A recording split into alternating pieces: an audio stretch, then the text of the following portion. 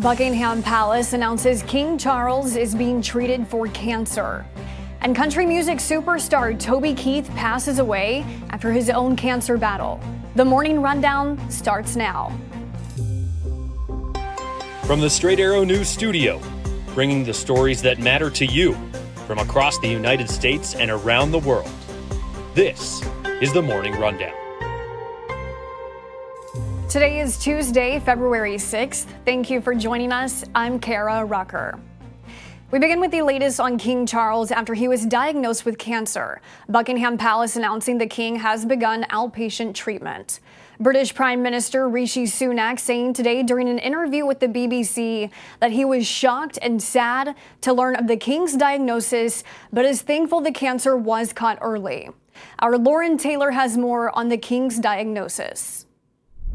While the exact form of cancer has not been disclosed, Buckingham Palace said during treatment for an enlarged prostate, a separate issue was noted. Officials say the prostate condition is benign and the cancer is a separate issue. The BBC reports King Charles will continue regular treatments and is being advised by his doctors to postpone public duties. Buckingham Palace says Charles will continue his state business and official paperwork and looks forward to returning to full public duty as soon as possible. Charles is less than 18 months into his reign, becoming king following the death of his mother, Queen Elizabeth, after her 70 years on the throne. You can find Lauren's full report now on our website, san.com. Breaking news overnight, country music star Toby Keith has died. A statement was posted to his official X account early this morning, saying Keith passed away peacefully Monday night, surrounded by his family. Keith announced in 2022 he had been diagnosed with stomach cancer and was receiving treatment. The statement read, "He fought his fight with grace and courage."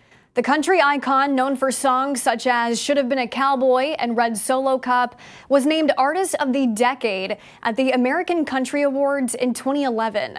Toby Keith was 62 years old. At least 3 people have died as a severe storm system sweeps through California. All 3 were killed by fallen trees.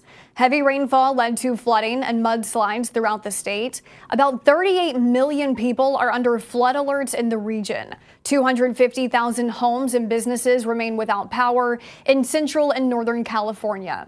The National Weather Service calling it one of the wettest storms in Los Angeles since records have been kept dating back to the 1870s. In a 24-hour period, nearly a foot of rain was measured at the University of California at Los Angeles. The White House has pledged federal aid should California need it.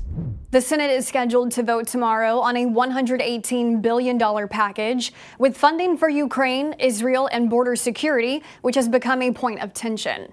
The House is taking an alternate route. After declaring that package dead on arrival, the House is looking to pass a standalone bill for aid to Israel.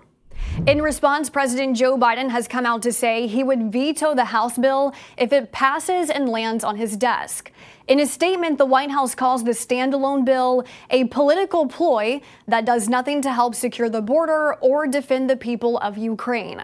House Speaker Mike Johnson told CNN on Monday Biden's veto threat is a betrayal of our ally and friend Israel in their time of desperate need. While the Speaker says the Senate's bill has no chance of passing the House, the Senate might not even be able to get it there. As of Monday night, Senate Republicans held a closed-door meeting in opposition of the package. Republican presidential candidate Nikki Haley has requested Secret Service protection. Haley's campaign didn't give any specific reason that prompted the request, but Haley has been the target of at least 2 swatting incidents where callers file false reports looking to generate a massive response by law enforcement. There have also been protesters at her recent campaign events opposing her foreign policy positions. Speaking to the Wall Street Journal, Haley confirmed the application for protection with the Department of Homeland Security, saying they've had multiple issues, but adding it's not going to stop her or slow her campaign. Haley remains the last remaining opponent to former President Donald Trump for the 2024 GOP nomination. Finally this morning, baseball has long been considered to be America's pastime, but now it appears that baseball's time has passed as the top sport in the nation. According to a recent Pew survey of 12,000 adults, 53% said football is America's sport. Baseball came in second with 27%, followed by basketball and soccer. But while football was the top choice of those surveyed, most do not consider themselves diehard sports fans. In fact, 60% said they don't follow pro or college sports closely. But there's probably a good chance most will be watching the Super Bowl this weekend, even if it's just for the commercials.